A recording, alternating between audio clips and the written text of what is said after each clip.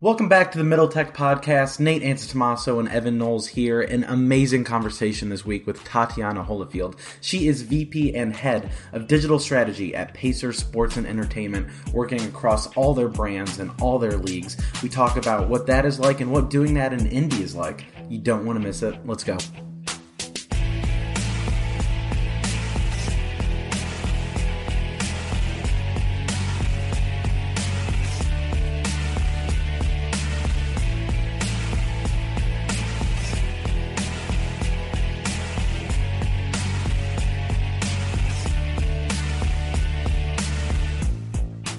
Welcome back to the Middle Tech Podcast. My name is Nate Antetomaso up in Chicago, Illinois. Evan Knowles down in Lexington. How you doing, man? Doing good. March Madness has started. It's exciting. I was watching all day at work. My productivity was in the toilet. I didn't really watch much at work, but I was watching highlights of John Morant, and he's the real deal. Murray State, Kentucky. Yeah, that's right. Yeah. He's no wonder everybody's talking about him being a top 5 pick. Yeah, I actually hadn't heard his name until recently, and then obviously he just went off, got a triple-double tonight. I'm actually watching the Kentucky game in the background while we're doing this, and as of now, I have a perfect bracket, and I know now that I said that, I just jinxed it. Yeah, well, we'll see how that holds up after the first round. Yeah, you don't sound too confident. No. Basketball is a good little segue, though, right now. Yeah. So why don't we introduce the guest? So our guest today is somebody I had the pleasure of working with at Fuji.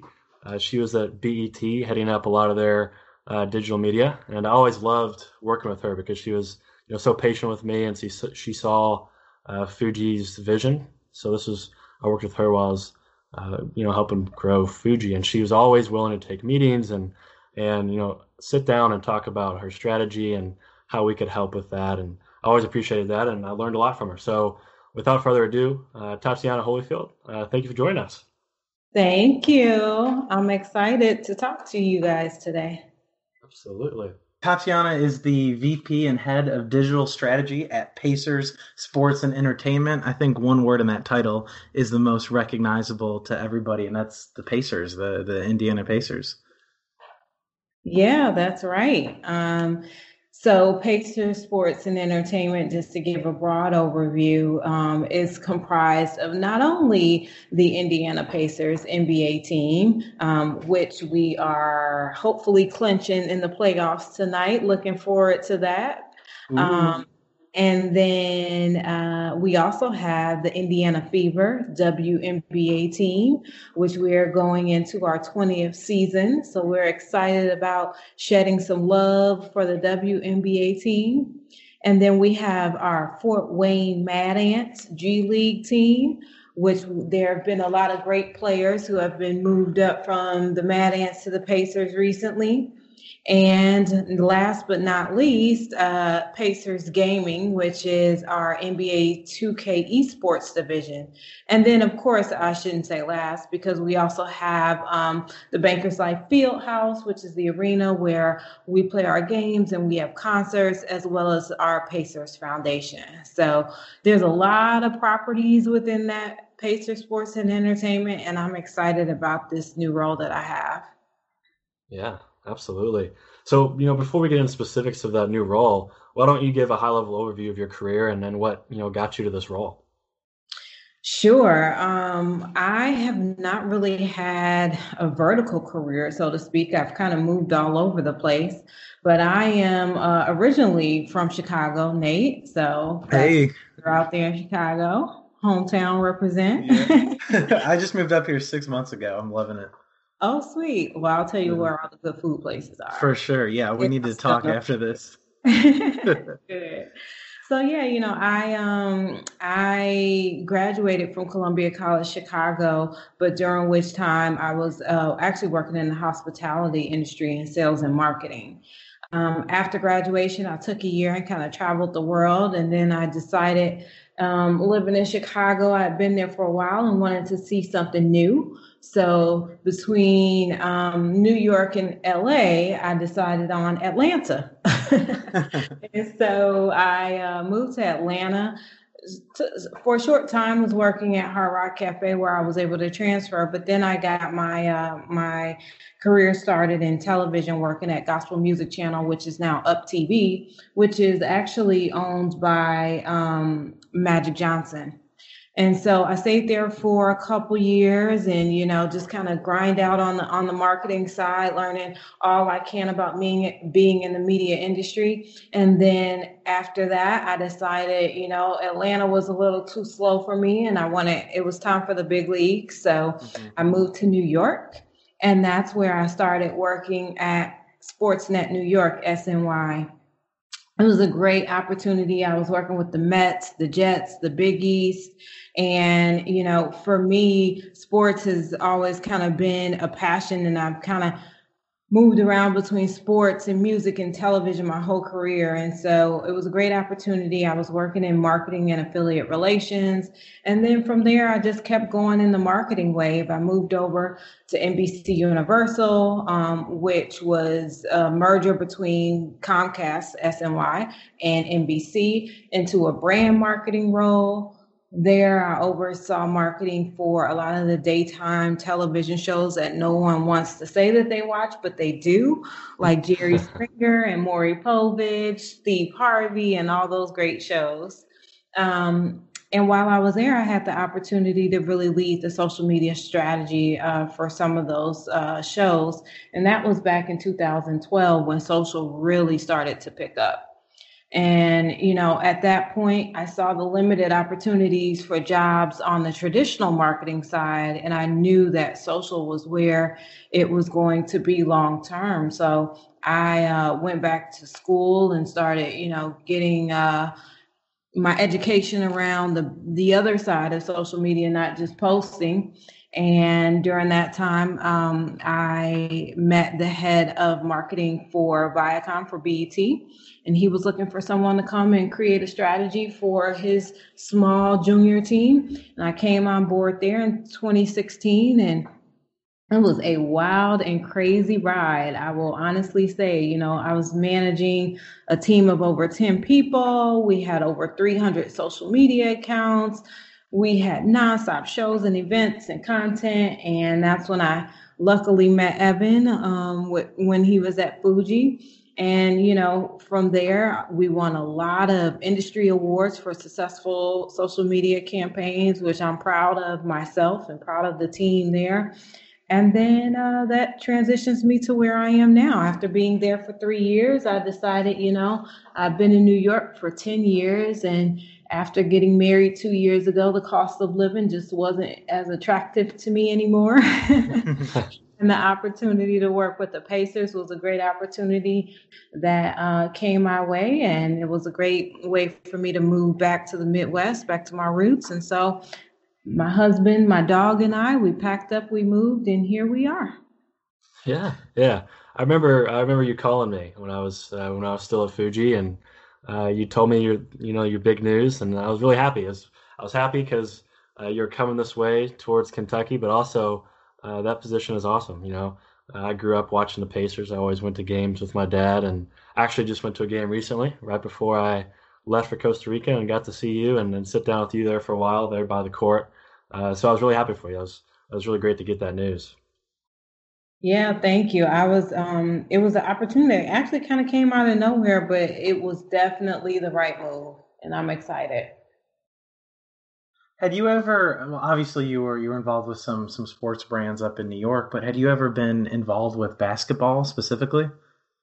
Well, at SNY, we had the Big East, so I did a lot of marketing campaigns around basketball, but no, I hadn't worked at the team level. So for me, even now in my current role, it's a lot of learning and understanding of like team and league restrictions. And I was familiar with like the broadcast territories in terms of where we could market to our audience and things like that. We have to stay within 150-mile radius of the stadium and things like that. And I definitely had a broader overview of what it took to market a sports team. But the nuances of actually being at the team is something that I'm picking up now and kind of navigating through this new space. Yeah, for sure. Let's kind of dive into that a little bit because one of my questions and my curiosities around that was with the strategy of a team and specifically within the NBA, how much of the strategy or your potential strategy is restricted by the league rules, or how much do they even support you in other ways? What is it kind of like working within that larger structure? Yeah, I have, in the 2 months that I've been there so far, I've had several conversations with the league. And, several people from the league have told me that their role really is to support each of the teams Hmm. as well as just to protect the brand overall. So when I'm looking to execute or roll out a strategy, the league is definitely there to help guide me or foster relationships that they already have, or even, at a larger scale, create master service agreements with vendors and things like that so that we could take advantage of efficiencies and discounts. Um, I wouldn't say they're there to restrict us necessarily from everything, but they are there to make sure that each of our teams are protected. Yeah, Gotcha. that makes a ton of sense. And So with so many different groups within kind of your realm, you've got the Pacers, you got the Fever, the Mad Ants, you got the esports team now, and the Field House. What does your day to day look like? What does that strategy look like? Oh, every day is different, and that's actually the fun part about working in this space. For me, it's a lot of meetings right now. I'm just back to back, still doing a lot of fact finding so that I can put together our 3-year plan. But it's an exciting time to be in Indiana, and it's an exciting time to be at PSNE because there's so many things going on. So, take example right now, with the Pacers, we're heading into playoffs. So my day is, talking to vendors and planning our playoffs campaign, working with the team to make sure we have a solid campaign going into playoffs. And then on the flip side of that strategy is thinking about what our positioning will be in the worst case event that we don't win or that we don't make it all the way through. We have to still keep our fans excited and engaged and willing to come back for next year. So we're up against some tough teams tonight. We're up against Golden State, and so, well, depending on when this podcast comes out, we will play Golden State. And so, I think that we have to, from a strategy perspective, think about all potential things that could occur from a marketing aspect. And then on the Fever side, as I mentioned earlier, we're planning for the 20th season anniversary. And there's still a lot of awareness that needs to take place for the WNBA and particularly for the Fever. Mhm. So we just launched a new campaign called All for Love, and we're doing a 20-city tour around Indiana to participating cities to get people excited. We have a new president and COO, Dr. Allison Barber. We have a new VP of basketball operations, Tamika Catchings, who used to play for the team. And of course, we have our head coach, Pokey Chapman. And so, we really just want to get out there and get people excited about the new season. And of course, get people there to purchase some tickets and come and see a game. And then out there in Fort Wayne, they, again, it's just another area of awareness for me. So I haven't had the opportunity to get started on their strategy yet. But once their season is over, which they have, I think their last game is tomorrow, I'll be diving a little bit more into helping them to reach the widest possible audience. And then lastly, with Pacers Gaming, we just drafted 3 new players in the draft that took place in New York. And so we're excited about the roster that we have there. And esports is such a growing space. And, that's a fun new thing for me to be able to market because I have not really dabbled in this space very much. And then, of course, Bankers Life Fieldhouse is just fun and exciting. We always have concerts coming in. We've had Metallica, we've had B2K, and just any genre you can think of. Even WWE was there yesterday. So it's just a fun place to work. Yeah. There's always something going on, it sounds like. Always. And I guess I shouldn't have left out the fact that we will have the NBA All-Star games in 2021. So already starting to plan for that. Yeah, I can imagine. I think they're coming to Chicago next year, and I'm looking to get a ticket, and I didn't know they were down there the following year. I might have to go down there too. Yep, exactly. So I'll be keeping my eye out on Chicago so we can look at from a strategic standpoint Yeah. what we should do. For sure. So with so much going on and so many different properties and each property having multiple campaigns, how do you make a consistent message and how do you maintain the ship going in one direction, or is that something where you kind of allow all the different brands to have their creative freedom?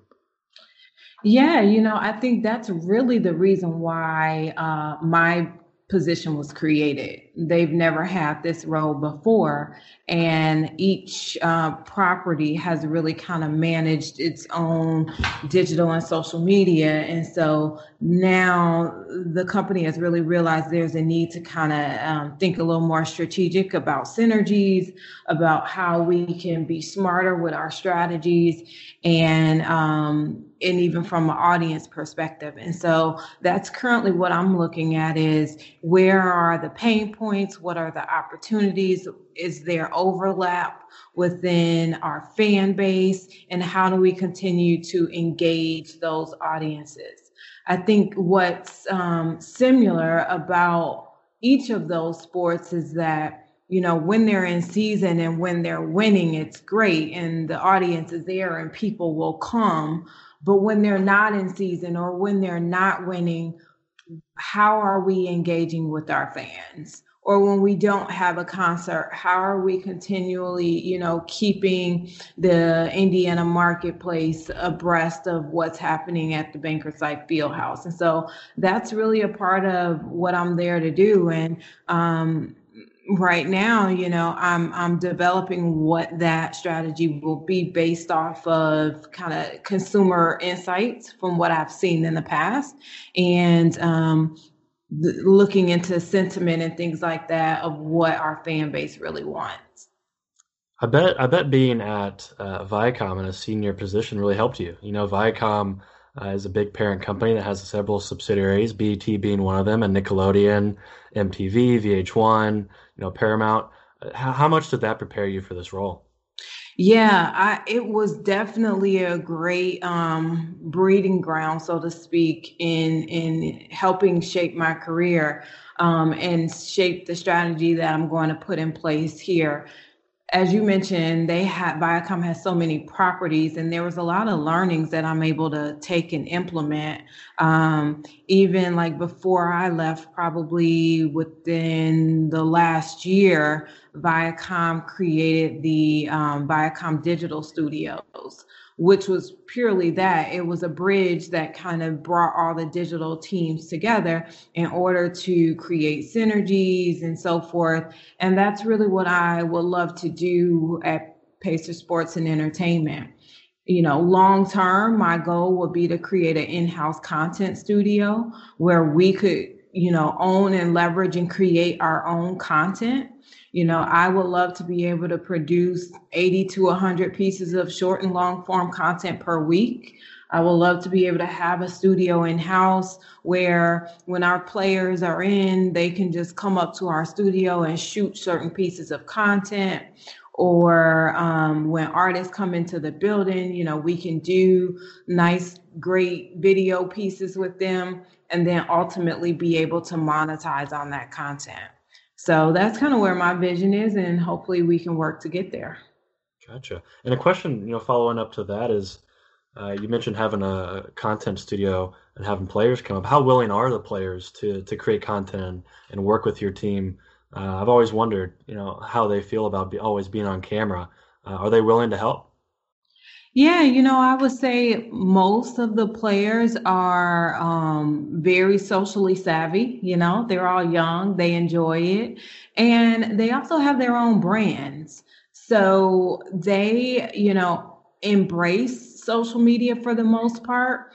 However, there are layers, more so on the NBA side than on the WNBA or on the gaming side. But, some of them have their own agents or reps or marketing firms. And then there's also the NBA Players Association. And so, we have some guidelines and regulations in terms of what we can and can't do with the players and how we engage them.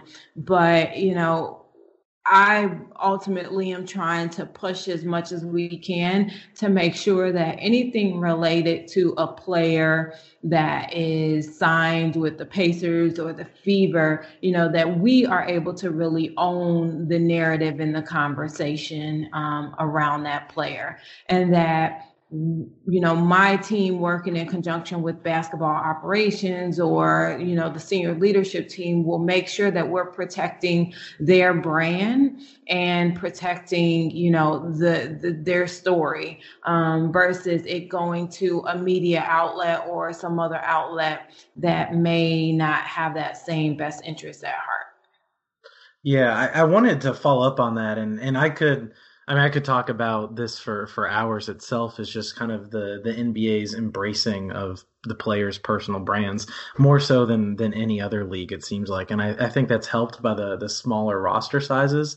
But the players are just so vocal, and there's always storylines, and it seems like the whole league is a story, and that's why it's growing. That's why people are interested. Is that something that you guys very consciously take into account and very consciously try to help tell those stories? Yeah, definitely. It's a new but growing fast marketplace for us. There's just so many players that want to be able to work with the athletes and tell the story. So not only do you have like us, and you have the local media, local broadcasters and so forth that want to work with the players and get content with them. But then you have national partners, like an ESPN or even like a Bleacher Report or, all of those other outlets. And then you have your advertisers and your sponsors, and they have needs and wants and things like that. So it's definitely a balancing act. And I'm sure that's why, the National Basketball Players Association, and I think 450 was created to help manage some of that and make sure that it's fair business practice across the board. For sure. Yeah. Tell us some things that, the Pacers do to set you guys apart. What are some of the things you guys do digitally to really stand out? Well, I think at the core of just the Pacers itself is the fact that it's so true, but our tagline is "We grow basketball here." And if you know the history of basketball in Indiana, the whole city is really built upon basketball, from high school basketball, college basketball, some of the legends that have played here. And we really do grow and develop players. We grow and develop talent and everything else. And so, while it's great to have your star player and that big name, we really take a holistic and team approach. We're a little unfortunate this year that Victor Oladipo had his injury, but look how well the team is playing, right? And that's a result of the fact that they gel well together, and we really take the team atmosphere serious. And so for us on the digital side of things, we want to make sure that we give each player on the team its love and make sure that, if we're showing a highlight or we're, focusing on a certain piece of a play or whatever, we give each individual player their time to shine, and our audience loves it. Mm-hmm. How does your strategy at all play into on social, just other people, taking stories, taking content and running with it? I think that's a unique thing that the NBA has, more so than anyone else. And we kind of touched on this earlier, but I wanted to drill down a little bit more specific. I'll say a quote from the commissioner, Adam Silver. Me and Evan were at CES this year, and he was talking and paraphrasing, but he said that the NBA has exclusive rights with broadcasters for the games, and those are the meals. That's the big content. But he's not going to stop other people from sharing the snacks. So if there's a highlight or a funny meme that somebody edits from some content, the NBA is not going to stop that. They're going to let that content get out and let that proliferate far beyond what the broadcast network can do. So how does kind of the community play into your digital strategy? Yeah, see, my opinion on that is the more the merrier. Like, yeah, you want to share our content? Great, share it. Like, Yeah. if you have 10 million followers, perfect. You're doing the marketing for me. Like I'm a fan of making sure that people want to share our content and making it go viral or have some shareability. Now, on the flip side of that, and this is kind of the league's perspective as well, is we also want to protect our brand, right? Like we want to make sure that if you are sharing that content, that you're at least like tagging us or giving us the credit for it, or not sharing it in a light that is defaming our content in any way. So to me, the shares, the rips, and all that good stuff are just another vehicle in our marketing plan. Yeah, that makes a ton of sense. Yeah. I love, all the memes are always great. And memes are exploding right now. And it's always fun to watch those. Yeah, definitely. And to me, that also is like it's an untapped opportunity to reach new audiences. So, if I had 10 million followers on my account and I happened to see something that the Pacers posted that I loved and wanted to share, and I ripped it and then tagged the Pacers, then I'm sure there's a lot of people in my following who don't follow the Pacers, and now they see, oh, Pacers put out this great piece of content, like I should start following them. So, I hope that becomes a part of our ongoing strategy. Twitter is great for that. We're working on a piece now. April 14th is the premiere of Game of Thrones, and almost every single brand will be talking about Game of Thrones at that time, especially on Twitter. And so we want to be a part of that Twitter conversation where we, connect Game of Thrones to our brand. And I don't know how the team at Game of Thrones would feel about that, but why not be associated with the NBA team? So, When I was leaving Fuji, that seemed to be the biggest thing on my plate, was everybody was talking about Game of Thrones. So we were trying to figure out, how to attach ourselves to that and really help, bring that to life. So yeah, I mean, everybody's jumping on that. Yeah, and as a brand, the goal is to attract a wider audience. And so for me, I look at Game of Thrones as a audience base that might have some crossover, and there may be some Pacers fans in there that are not currently following us on Twitter, and maybe we can capture some of that audience on April 14th. We'll see. So yeah, and you kind of went into it there that Twitter was a great place for a lot of that content to live. Let's kind of get at a higher level and talk about your strategies between Twitter and Instagram, which are two of the bigger platforms that seem to be the best fit for the NBA. How do you view that at kind of a high level? Twitter is in the moment, and that's where we really seed out content that's happening right then and now.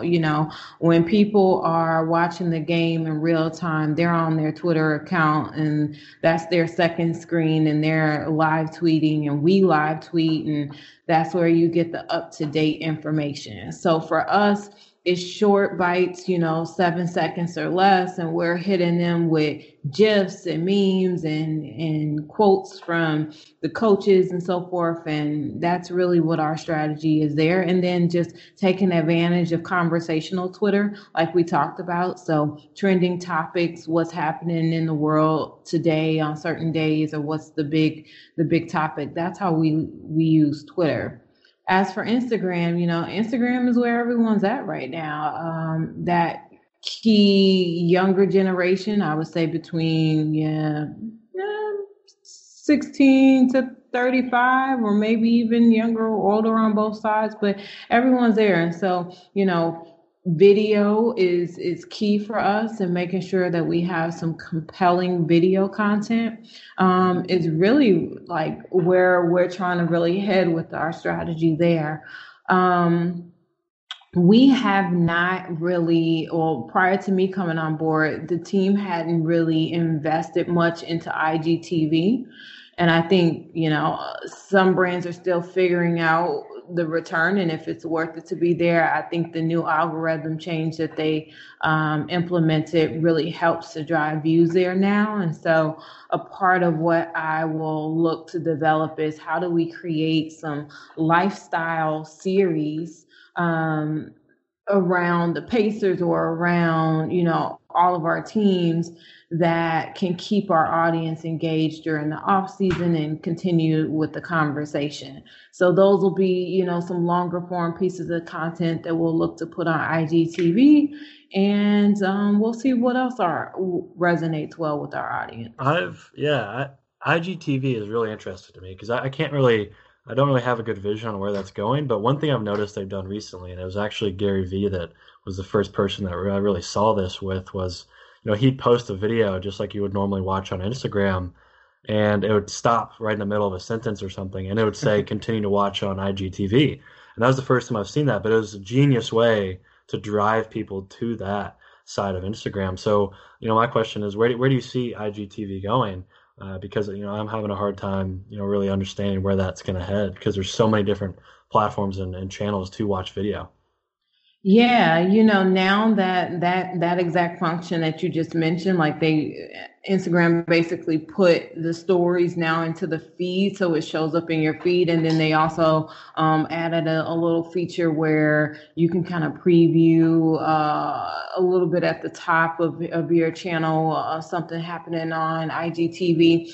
I think it just created more areas for discovery and for searchability. And I think that a lot of brands are being more clever with the content that they're putting on IGTV. And so I think there's a lot of growth there. You mentioned Gary Vee, but for me, the IGTV account that I follow the most is TMZ. I don't know if you've noticed their IGTV account, but especially when like Tristan Thompson was cheating on Khloe Kardashian, and then the whole thing with Jordan Woods, like they had feeds about that, like everything. And I was just so intrigued by what was happening with that story, and it would just show up in my feed all the time. And that's when I really started to like pay attention to IGTV. So I'm thinking about, how can we leverage that in our strategy and create more pieces of content like that. So, but I think the hook there is that it has to be something, as you mentioned, like that's juicy enough that'll get you right there where you're tuned in and you want to click on IGTV in order to find out what else is happening. I think if you don't have that element to it, I'm not sure how many people will really stay on for it. Yeah. How long, those TMZ videos that you were watching, how long were those? I think they usually would go anywhere from 2 to 3 minutes. Yeah, I know. Can't you like upload up to an hour on there? I just struggle with any kind of use case where somebody is going to watch that long of a video on Instagram. Well, that's their whole thing, right? It's like they're trying to train the audience to get longer and longer with their content. And so I think eventually they're getting there. When IGTV first came out, everyone was struggling because it needed to be vertical. And so you saw brands cheating the system, and they were making it horizontal and putting up a graphic that says, turn your screen. And so people were turning their screen, but yeah, that's weird. And no one wants to hold their phone horizontally for a long amount of time on Instagram. So it was like, all right, I'm not doing this. Mm-hmm. And then, slowly more people started to adapt creating content vertically.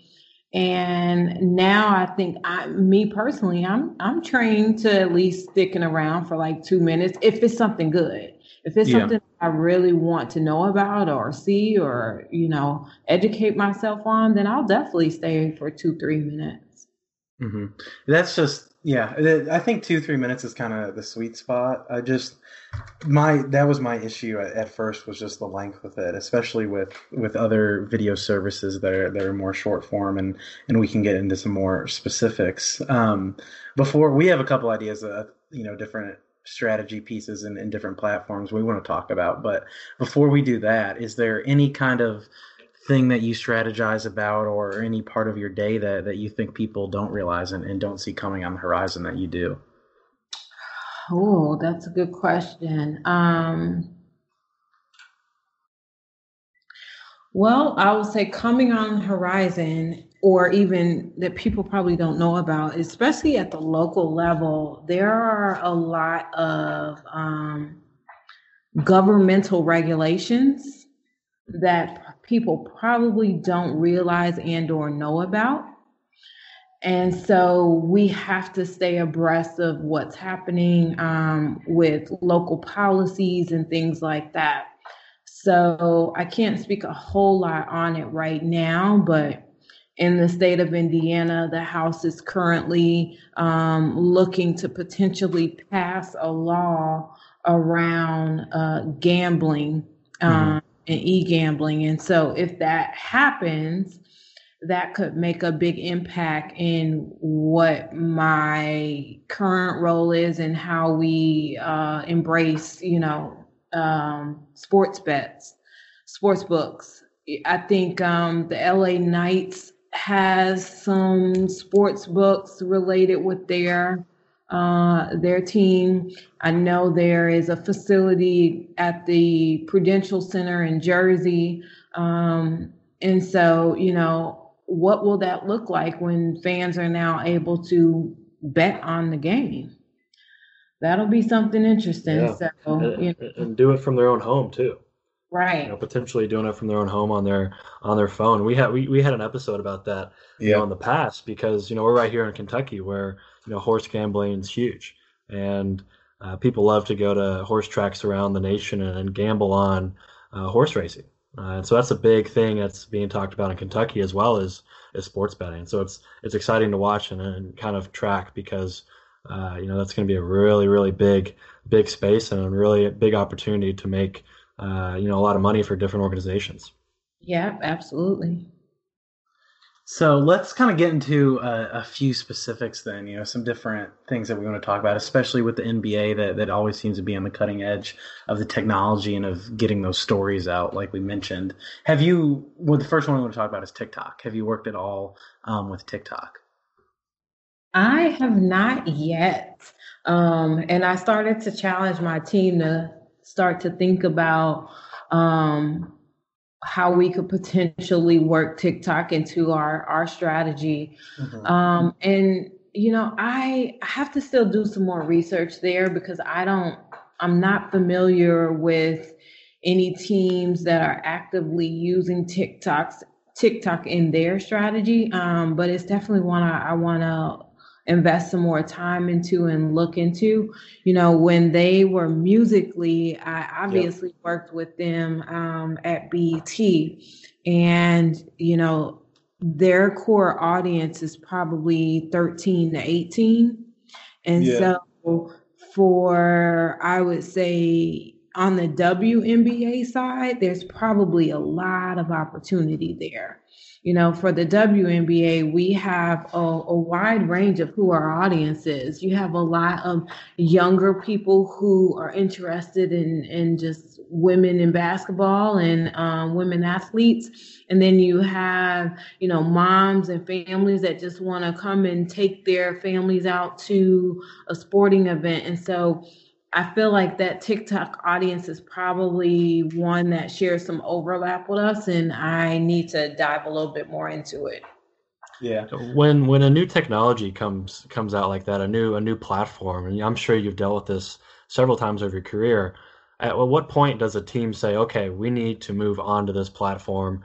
Because is it something that has to do with the audience size? Is it how quickly it's growing? Is it the adoption of competitors on that platform? At what point does a team say, okay, we need to take TikTok very seriously?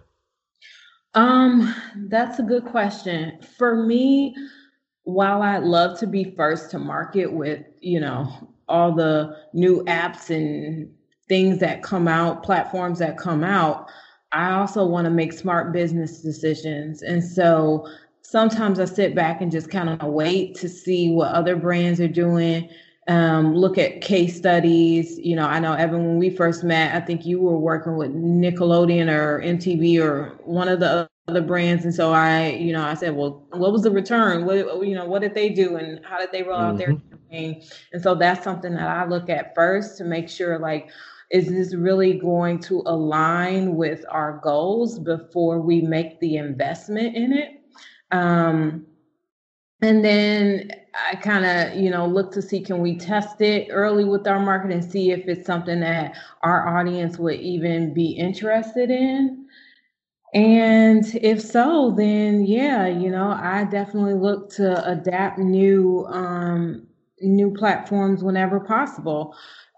For example, I recently read about Unfold. I don't know if you've heard of that app, but they did a campaign with Tommy Hilfiger. And the Unfold app is basically templates that you can use in Instagram stories.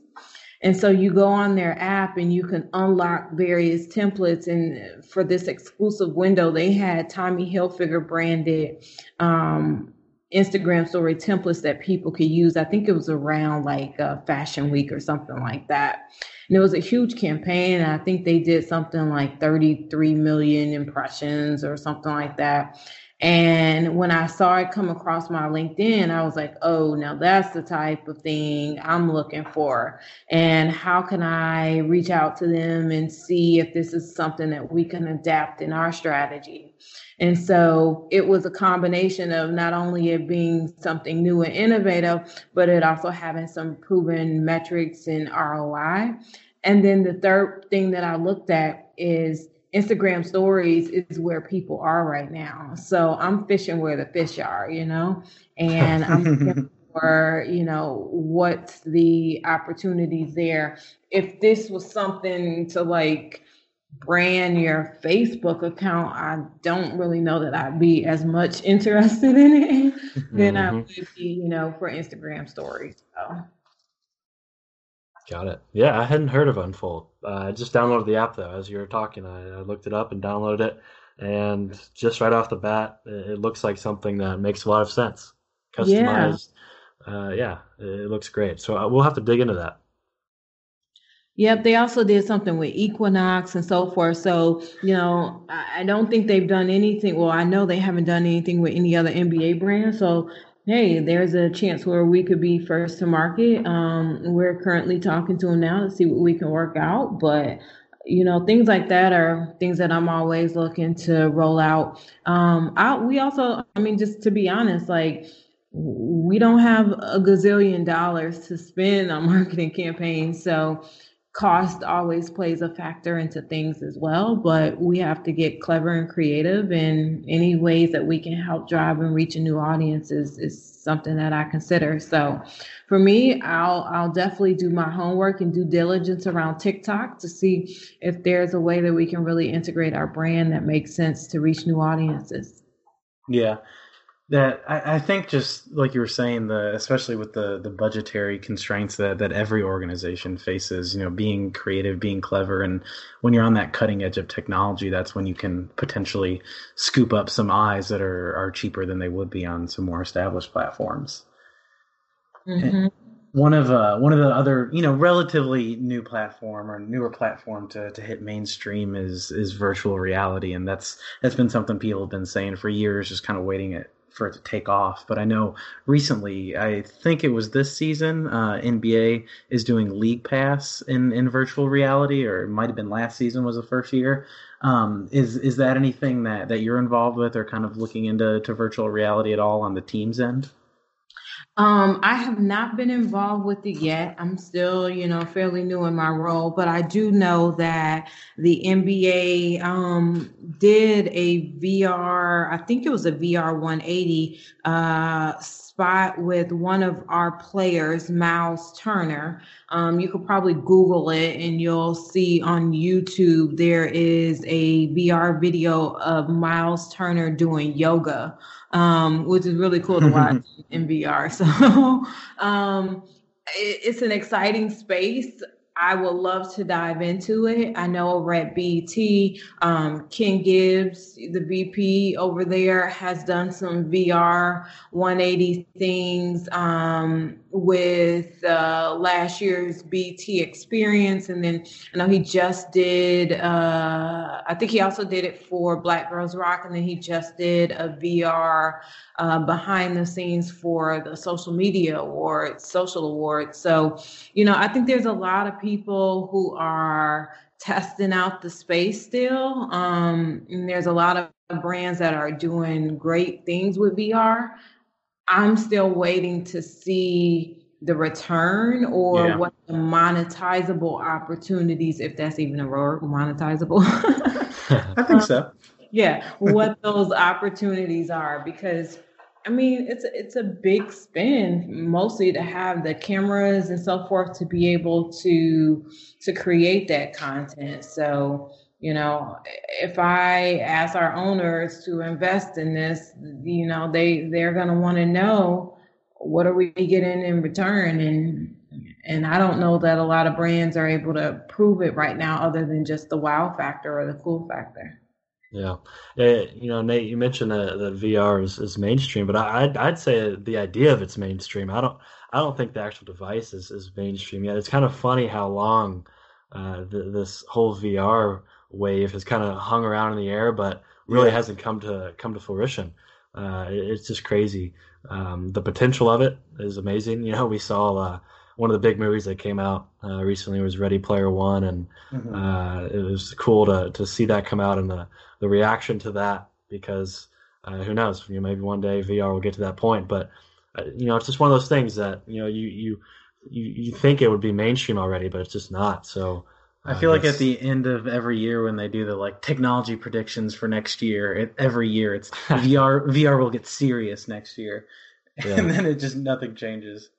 After going to, I would say that VR is not necessarily mainstream. I would say AR is probably more mainstream than VR. AR excites me so much more than VR does. Yeah. Is that something you're looking at all?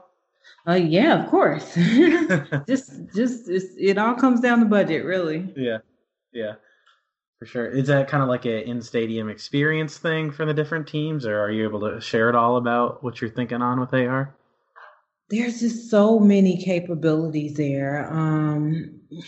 And for me, I'm just looking at long term what we can do with it, especially as we get up to NBA All-Star Weekend. So I don't know. It's a lot of research right now and just seeing what makes the most sense. But aside from AR, I will also say that the NBA is also using 360 cameras. And I know recently Twitter did a deal where we're installing the Intel cameras on our scoreboards and in our stadium. And so that's something that we're currently getting installed at the Bankers Life Fieldhouse. And I'm excited to kind of play around with that technology and see what we can do around our players and using that video content. Awesome. Yeah, for sure. I think we kind of heard a piece of that when Evan and I were at CES. Adam was talking with Jack up on stage, and it was really cool just to hear about all the synergies of how they think of marketing and think of sharing the stories. Yeah. Yeah, Adam's done a really, really great job. It's been great watching him and the progress the league has made since he took over. So I think we got through all the big technology pieces we wanted to talk about. And on this podcast, we always try to bring it back to this idea of technology and middle America.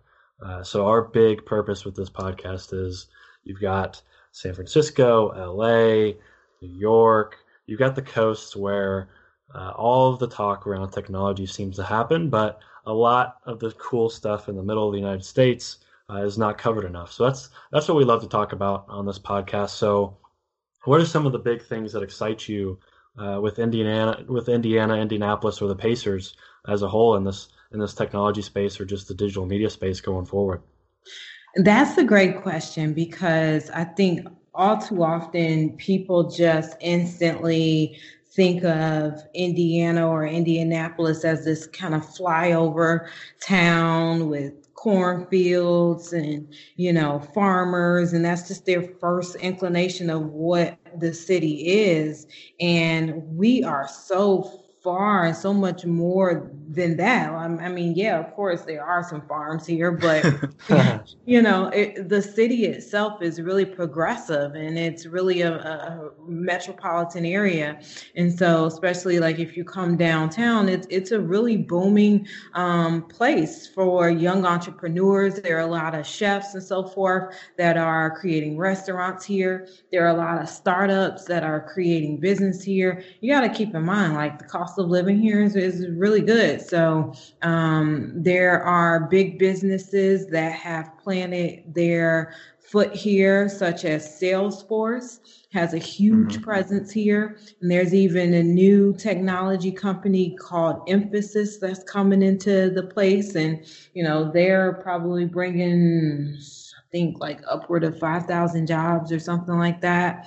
And even, when Amazon was putting in their bid, Indiana was one of the places that they were looking at. So, I just always say and tell people, like, don't sleep on Indianapolis. Right. It is actually a great place to be. And as I was leaving New York, people said, "Oh, why would you leave New York to go to Indianapolis?" And I'm like, well, it's actually a pretty cool place. When's the last time have you been? And most people haven't been very recently. So I say, well, come and visit me and you'll find out. Yeah. One of my favorite parts of pitching Fuji was telling the story and how we started in Lexington, Kentucky, and everybody was really receptive to that. And a lot of people had no idea where it was. I had people ask me, what state is Lexington in, and it was just amazing to me how little people seem to know about Middle America, and even more so the technology space here. So that's that's one of the big reasons we started this podcast, and it's great to hear that you have that outlook on Indianapolis. Yeah, thank you. Yeah, I agree. People are asleep on Lexington also. Oh yeah, I'll get a lot of questions about horses when I talk about it, but I like to talk about horses too, so that's okay. Horses and bourbon and Yeah. basketball. I like to talk about those two things too. Well, hey, you can't take its rich history away. It'll always be deeply rooted in that. But Yep. as with any city, there is progression. So Yep, for sure. So before we wrap up, are you excited about the playoffs or the potential for playoffs, and what are you looking forward to for the rest of the season? yeah, very excited. I am, especially tonight. This I'll be on the edge of my seat for this state game. Yeah. But more than anything, I'm just so proud of the team. I'm so proud of the strides that they've made and how they're really gelling well together. And they come back, and the coaches, really invest in the team and make sure that they're set up for success. It's unfortunate when you have any player, let alone your star player, get injured along the way. But, he's there rooting them on while he's going through his rehab and training. And that's all we can ask for. And there's nothing like the Indy fans who are there just cheering them on. So, our campaign tagline for the playoffs is "Go, Don't Quit." So we'll be using that hashtag throughout the playoff season, and look forward to people goading out everything they do, and hopefully we can bring home a W. Love that. Where can people follow you? Where can they follow the Pacers and your other properties? Where do you want people to go? Oh, for Pacers, definitely, all platforms at Pacers. For the Fever, just, I'll just say you can pretty much Google any of the accounts and you'll find all of our social media channels. Obviously, if you go on the NBA's website, you'll find all of our pages, or WNBA, where you'll find all of our social accounts there. Please follow and like us. If you want to, stay in touch with me. I'm huge on LinkedIn, but I also share some stuff on Twitter too. So you can follow me at Tatiana in Media. And I love meeting new people. So awesome. Thank you again for coming on. This has been awesome. Yeah. Thank you very much. Thanks for having me. I really appreciate it. This is cool. Someone told me like a couple weeks ago, they were like, you should start a podcast. I'm like, no, I really shouldn't, because I hate my voice. But I like when people ask me to be a part of their podcast. So yeah, you get over the voice thing pretty quickly.